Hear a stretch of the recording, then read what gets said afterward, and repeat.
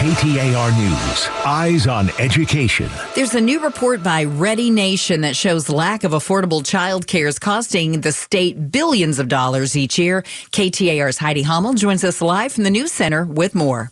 Tamar Lieberman with Ready Nation explains 70% of the 300 Arizona parents who participated in the study reported struggles accessing childcare. The lost productivity, earnings, and wages caused by the lack of childcare in the state for children birth to age 5 in Arizona cost the state an estimated $4.7 billion every year. Some solutions recommended in the report are state-private partnerships, employers offering childcare benefits, and lowering the subsidy threshold. Reporting live in the News Center, Heidi Hommel, KTAR News.